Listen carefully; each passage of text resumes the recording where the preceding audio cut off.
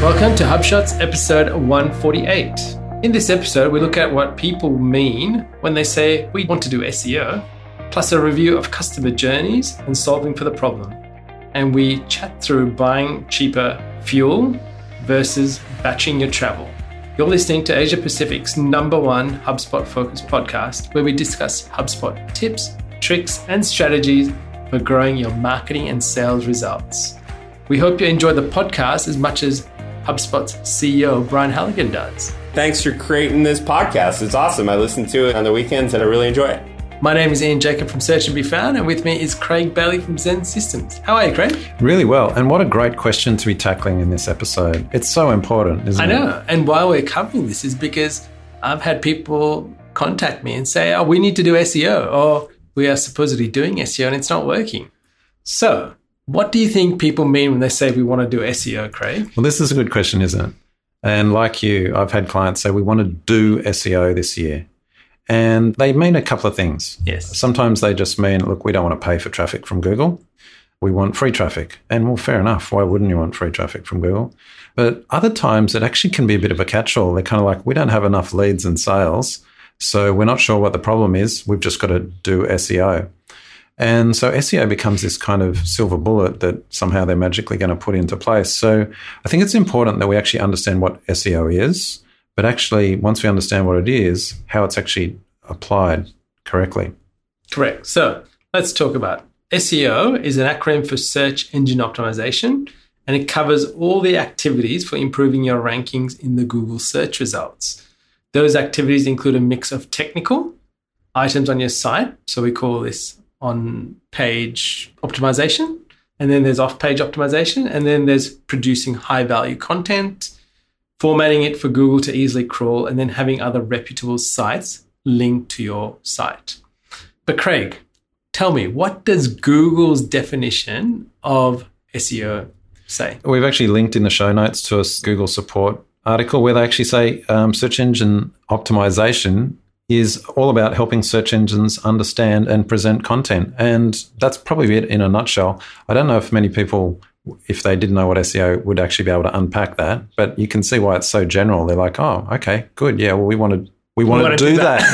Let's do, if that's what SEO is, let's do SEO. And that's quite right. So here's what we want to break down. So when we talked about that kind of breakdown of what it is, those activities, technical, and one of the things that you mentioned was content. We need great content presented in a way that Google can crawl. So a lot of that's SEO. The important thing, though, is you've got to be ranking for the right terms. It's no good optimizing your site to rank for terms that aren't particularly valuable or commercially relevant to your business.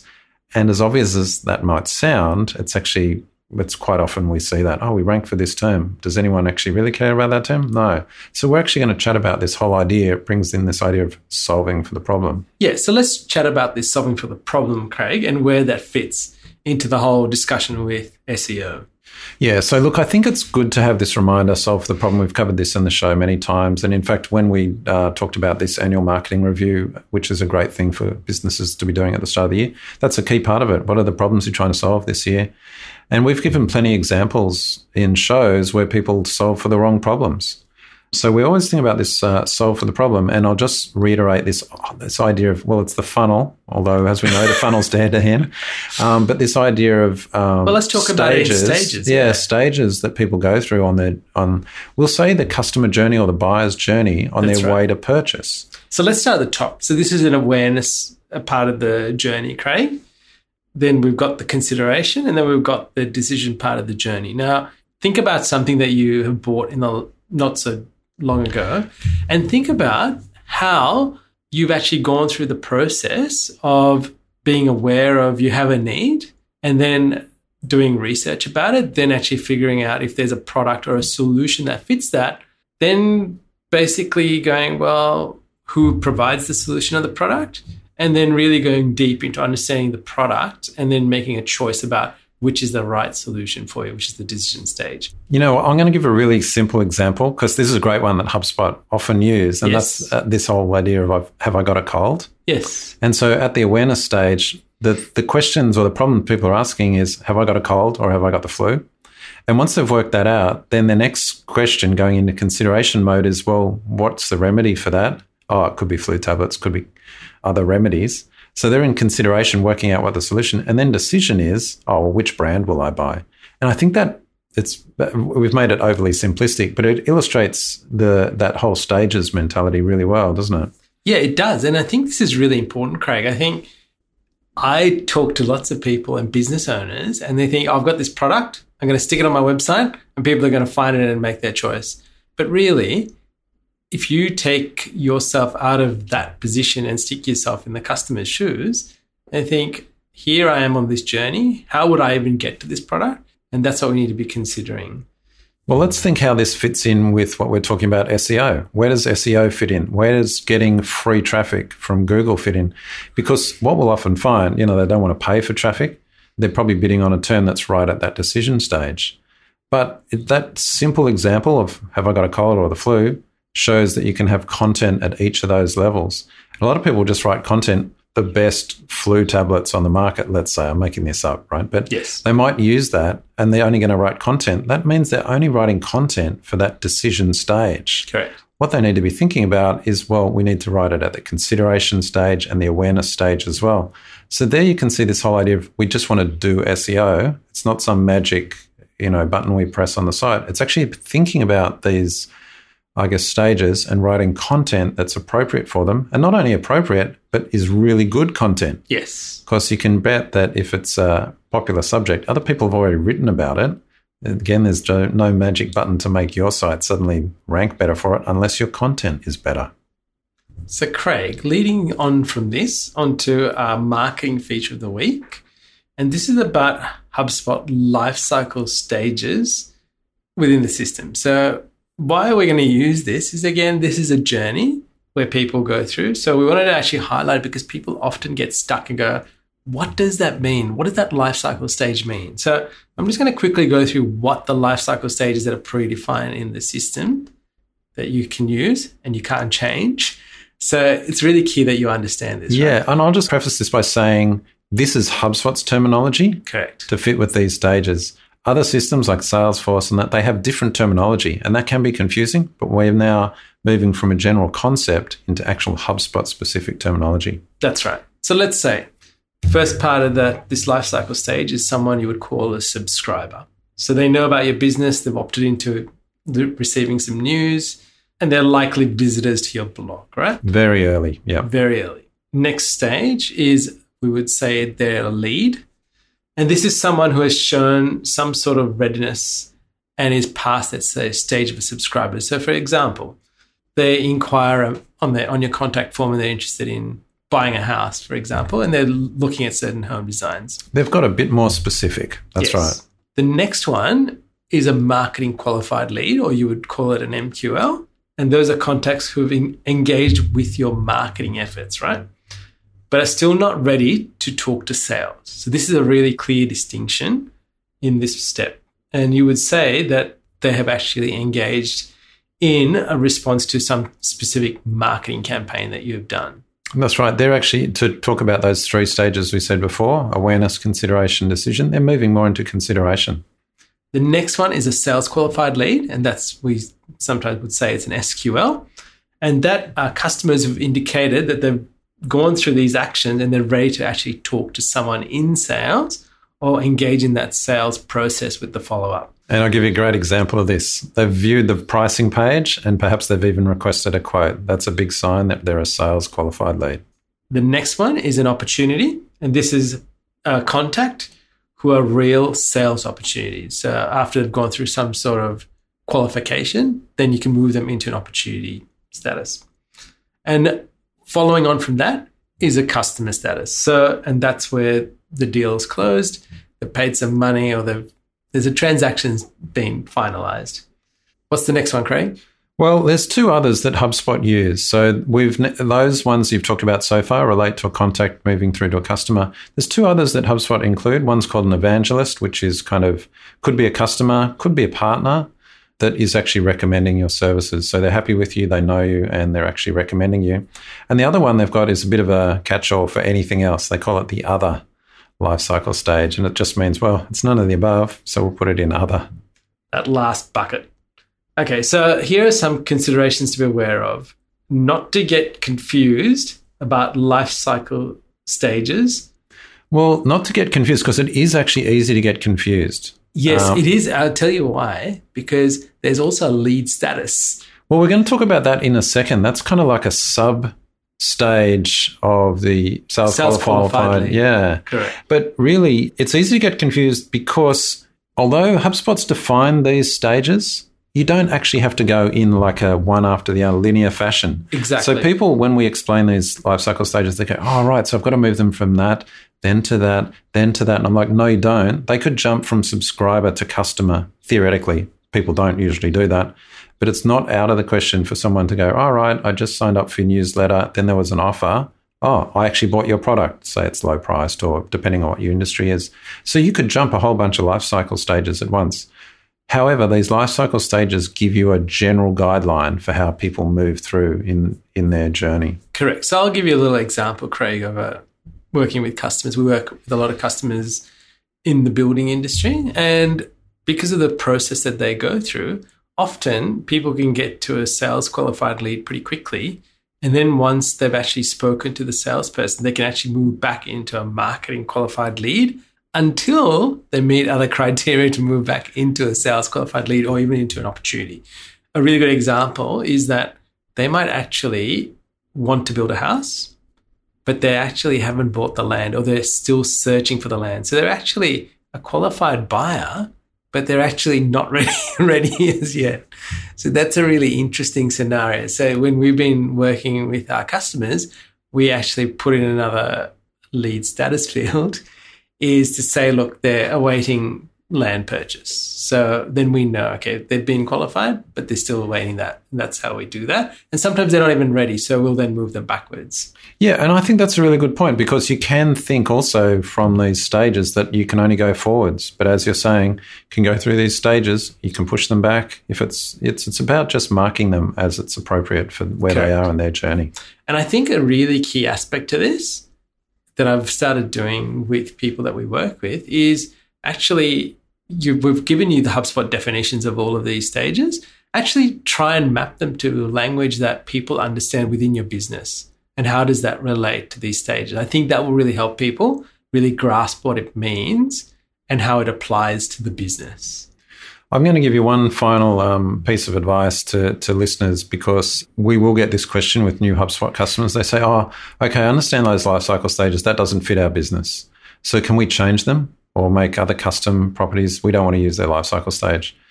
And we actually say, no, you can't. You've got to use it. And so the advice or the suggestion to listeners that maybe this is new to, I'm saying embrace it because HubSpot have put a lot of time into working this through and distilling a lot of different businesses. And this works well. And I've actually learned this the hard way in businesses and consulting over, the decades, that when you try and take an established platform and bend it to your own, people think their own business is so unique. We've got to bend it to our will. It always fails. It adds complexity. And if you just stick with what HubSpot tells you how to use it, that's great. Just do that, embrace it and use it. However, when it comes to our next field, which we're going to talk about, which is lead status, that's where you've got the flexibility. That's right.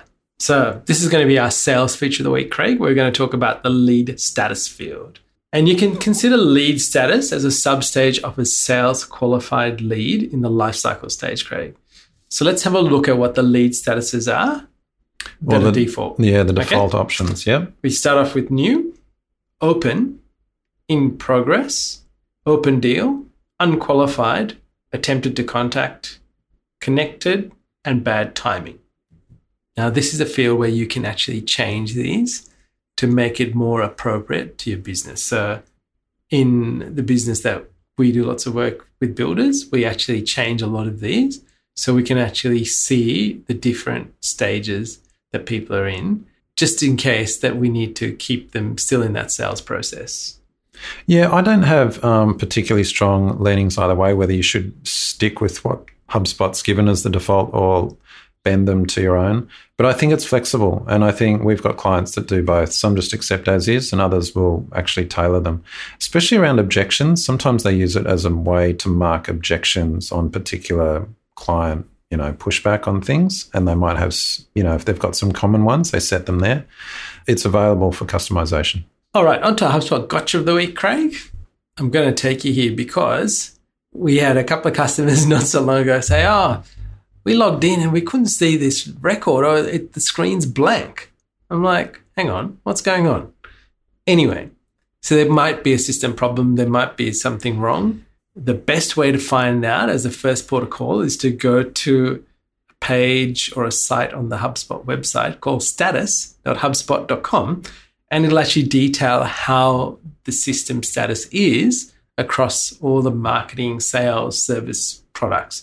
And you can see if there have been outages, if there's things in play, if there are things to be resolved, when they expect it to be resolved, and then what is going on. So that's a great place to go. That is a great tip. Now, I just realized when I was chopping these show notes and moving stuff around as we were preparing this, our summary piece that pulled all that together got removed. So I'm just thinking, why don't we do a quick recap? Because we covered a whole bunch of stuff. We covered SEO. Then we covered that solve for the problem and the different customer journey stages. Then we covered the HubSpot lifecycle stages, which are basically a breakdown of those different stages. And then we covered the lead status. So let's pull all that together, because we've started with SEO. How do we pull all that together in terms of all those different stages and where SEO fits in? So you can actually think about, if you think about the lifecycle stage, Craig, and the lead statuses, even within the lead status, you could actually say, if I'll use the example of guys looking for land that they need to build a house on, maybe if you see someone in that status, you could think, well, what content could I give this, or what email nurture could I put this person in to help them actually buy land? Or, maybe you have an option where you can say, well, we often have land coming up. Would you like to join our waiting list to get the land? And you could say everybody that's in this life cycle stage with this lead status needs to be in this list to be notified. So that's one way to use it, and that's how it tied all together, and maybe educating people about how do you find a good block of land. Because one thing I find really interesting is that people, I'm not sure, if you're building a house, the flatter the block of land, the better it is, the cheaper it is to build, and the easier it is to build, right? Yeah. As soon as there's slope, and slope is in varying degrees, sometimes people look at blocks of land and say, oh, that's not too slopey. But to a builder, that could be a few degrees of slope, which means that they've actually got to cut and fill the site. So they've got to get a bulldozer in there, level it all out. And that's extra cost because they might have to bring in material. Right. They might hit rock. All sorts of things can happen. But you could look at it and go, that's not really sloping, but it's actually not flat. So there are so many things to consider when you're actually looking for a block of land, because there are people that won't build on certain blocks and there are people that will build on certain blocks. And that's a really great education piece to people to understand, what am I looking for? That's an excellent example. So just to put that in context, you're actually now talking about a very specific part of the purchase journey that someone's going on, answering a very specific problem that's way down in their journey. And so to listeners, this is a really good example, all those life cycle stages. So at a minimum, you should be thinking about content in your awareness stage, general awareness, then some in your consideration stage, and then some in decision. But what we can actually see from these different life cycle stages and then lead status stages or field, you could actually have content for each one of those specifically tailored for where people are. Are they a marketing qualified lead? We're trying to move them to sales qualified. There's a piece of content there around what's relevant to your business that they will be searching for. So hopefully that's given listeners a great framework to think about where SEO fits in. It's not just, I'll go to a keyword tool and search for something that's got the highest volume and try and rank for it. It's really about thinking what content can provide really high value at each of these stages and how we track and think about customers going on their journey. That's right. I think we talked about this today in other conversations, but it's how are we solving the problem for people that are actually on that journey. If you just come with that mindset, I think the rest kind of works itself out. All right, Craig, on to our insight of the week. Now, this is really good. I love this comparison, and you alerted me to this in a recent conversation. It's so good. And it's this, let me consider three different people, right? And let's give context. Yeah, just bear with us. This is why we set this up. Or what was the context? The context was, I was driving here to your office. Yeah. Right. And I could have taken all the roads that weren't tolls. Yeah. My goal was to get here the quickest. Yeah. Because time is valuable. Yeah. And so I was happy to pay the tolls. But I was also talking about the fuel, because in terms of I'm a bit savvy with fuel. So I have a fuel app. I see I see the trends. I fill up on days when it's low.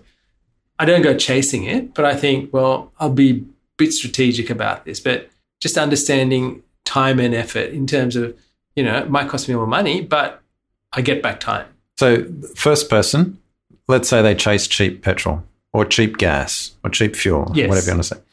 They chase it because they want to save a few cents a litre. Nothing wrong with that. Second person, they want to avoid the tolls. So they're going to go around the back roads and things like that. Nothing wrong with that. The third person, and you can see where we're going now, the third person says, right, I'm going to batch all my important meetings on one day to minimize my overall travel.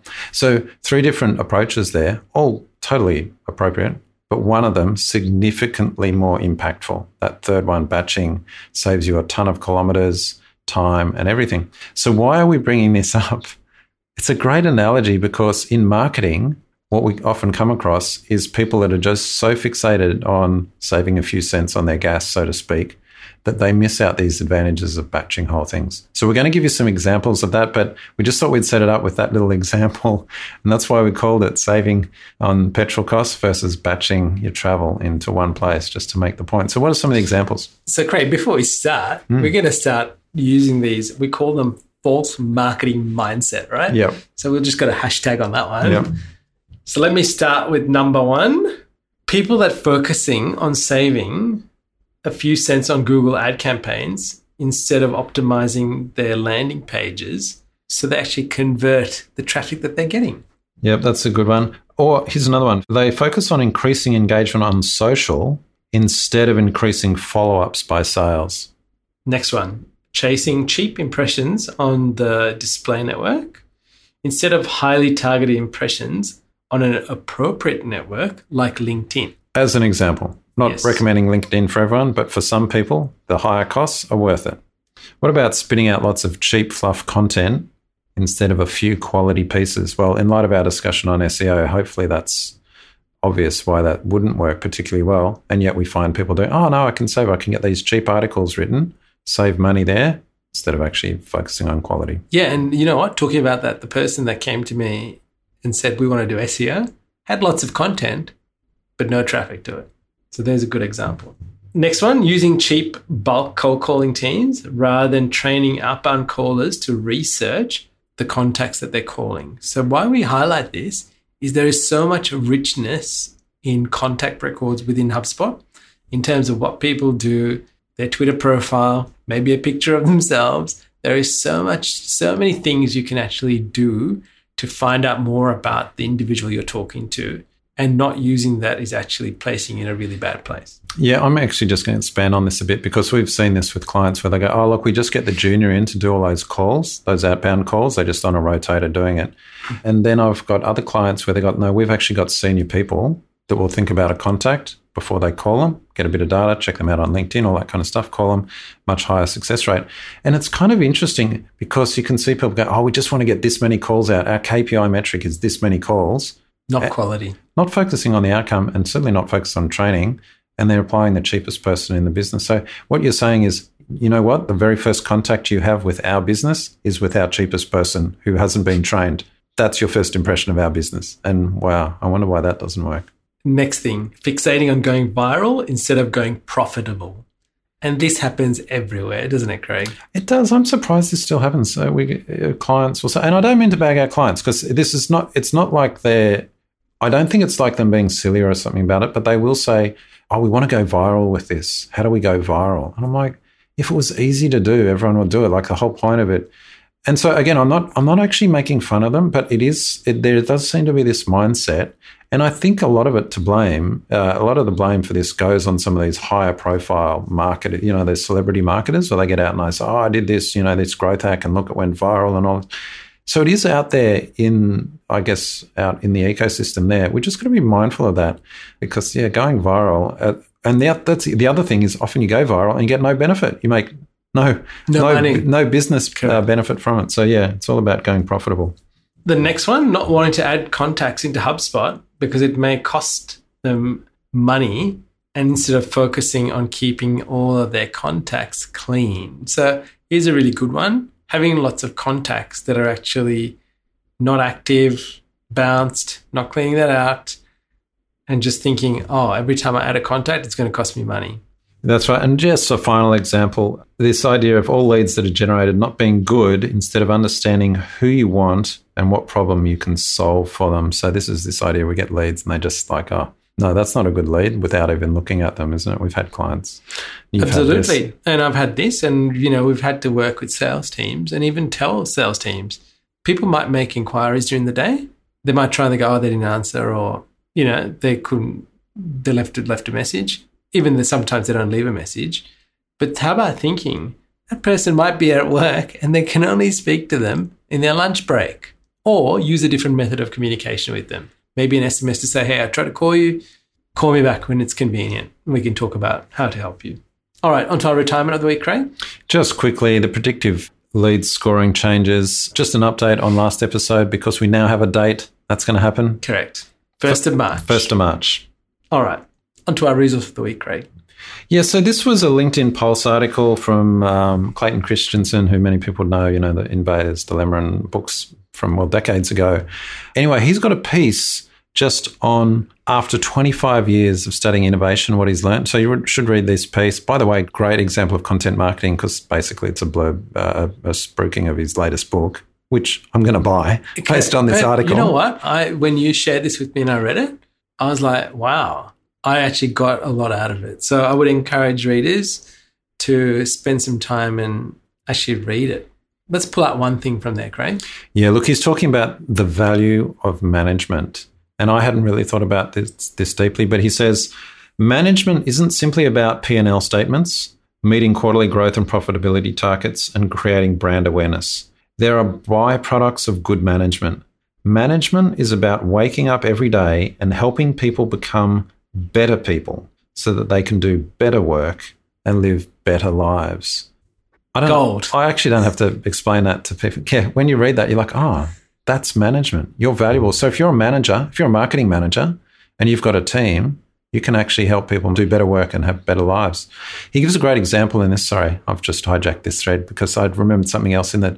He talks about this thought experiment of imagine a person waking up happy in the morning, going to work, but then just being so deflated by their manager and then going home and, that just impacts their family, their kids, all that kind of thing versus a person that goes up and they're inspired at work, great manager, and they go home inspired, tired, fatigued from doing great work, but then, spreading, joy and love with their family. A manager can do that. Okay. So if you're a marketing manager, keep that in mind. All right, on to our quote of the week, Craig. And this is from a book called 24 Assets by Daniel Priestley. And I'm going to read this out because it was a really good quote that you highlighted to us. So, the absolute key to being successful long-term in business is to deliver remarkable value and surprise and delight your customers beyond their expectations. If you get this right, your customers become your marketing department, and it's hard to keep up with the demand that is generated from their positive comments.